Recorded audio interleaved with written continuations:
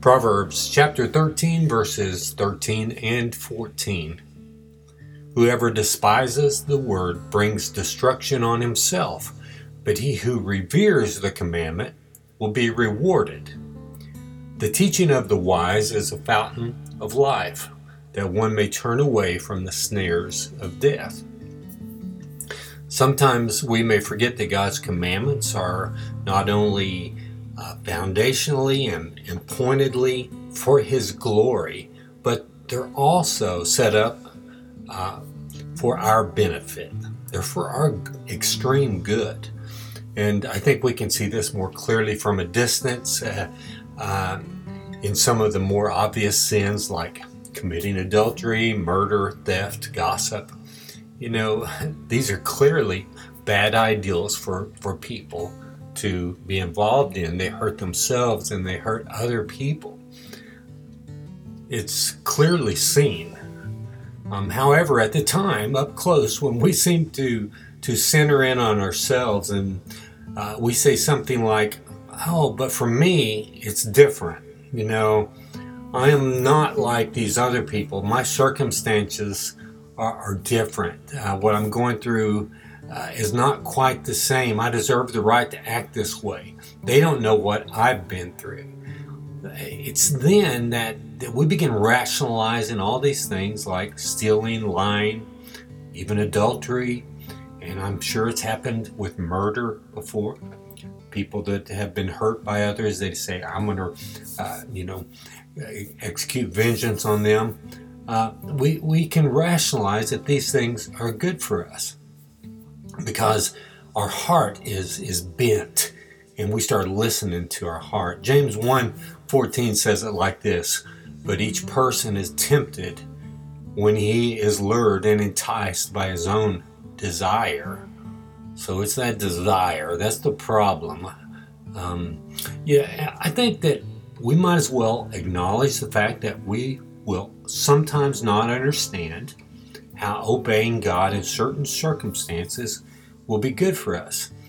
God's ways are so much higher than our ways, correct? I mean, just as young children need to learn to obey their parents, right? Even when they don't understand why, and when they're young, that seems to be almost all the time. They don't always know or comprehend why they shouldn't wade too far out in the water, play in the street, stick their tongue on the frozen pole, or lick up spilt, I started to say spit, but I suppose spit also, spilt pudding off the carpet. No, they don't know why they shouldn't do that. And we are all like children compared to God. We can't, there isn't even a comparison model available for that. We're prone to ignorance, and we should seek truth in God's Word because He's never let us down. And His Spirit bears witness with our spirit that what God's Word has always said has been good, and we should not take it lightly or rationalize, depending on what our own, the lust of our flesh is. God wants us to understand, yes, much more than we do, and to grow in Him and know why He does what He does and know His character, His attributes, just as we want our children to understand wisdom. God wants us to grow in wisdom. But when we do not have the answers, when we do not know, we can still rest with complete comfort and satisfaction, knowing God's commands are always for our extreme good. I like it, what Psalms 19, verses 9 through 11 say. The Psalms say things like this throughout. Here's what it says. The rules of the Lord are true and righteous altogether. More to be desired are they than gold, even much fine gold, sweeter also than honey and drippings of the honeycomb. Moreover, by them is your servant warned. In keeping them there is great reward. Father, thank you for your word.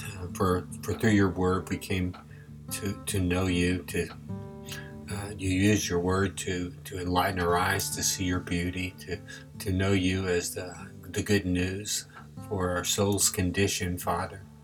Um, your word says in Romans 10:17, so faith comes from hearing, and hearing through the word of Christ.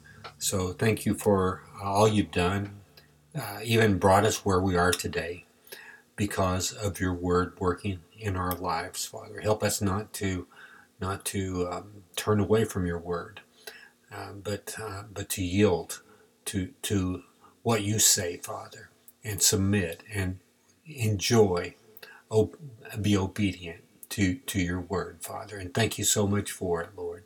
Thank you that through your word you deliver us from destruction, and through your word you give us unsearchable riches and immeasurable joys, Father.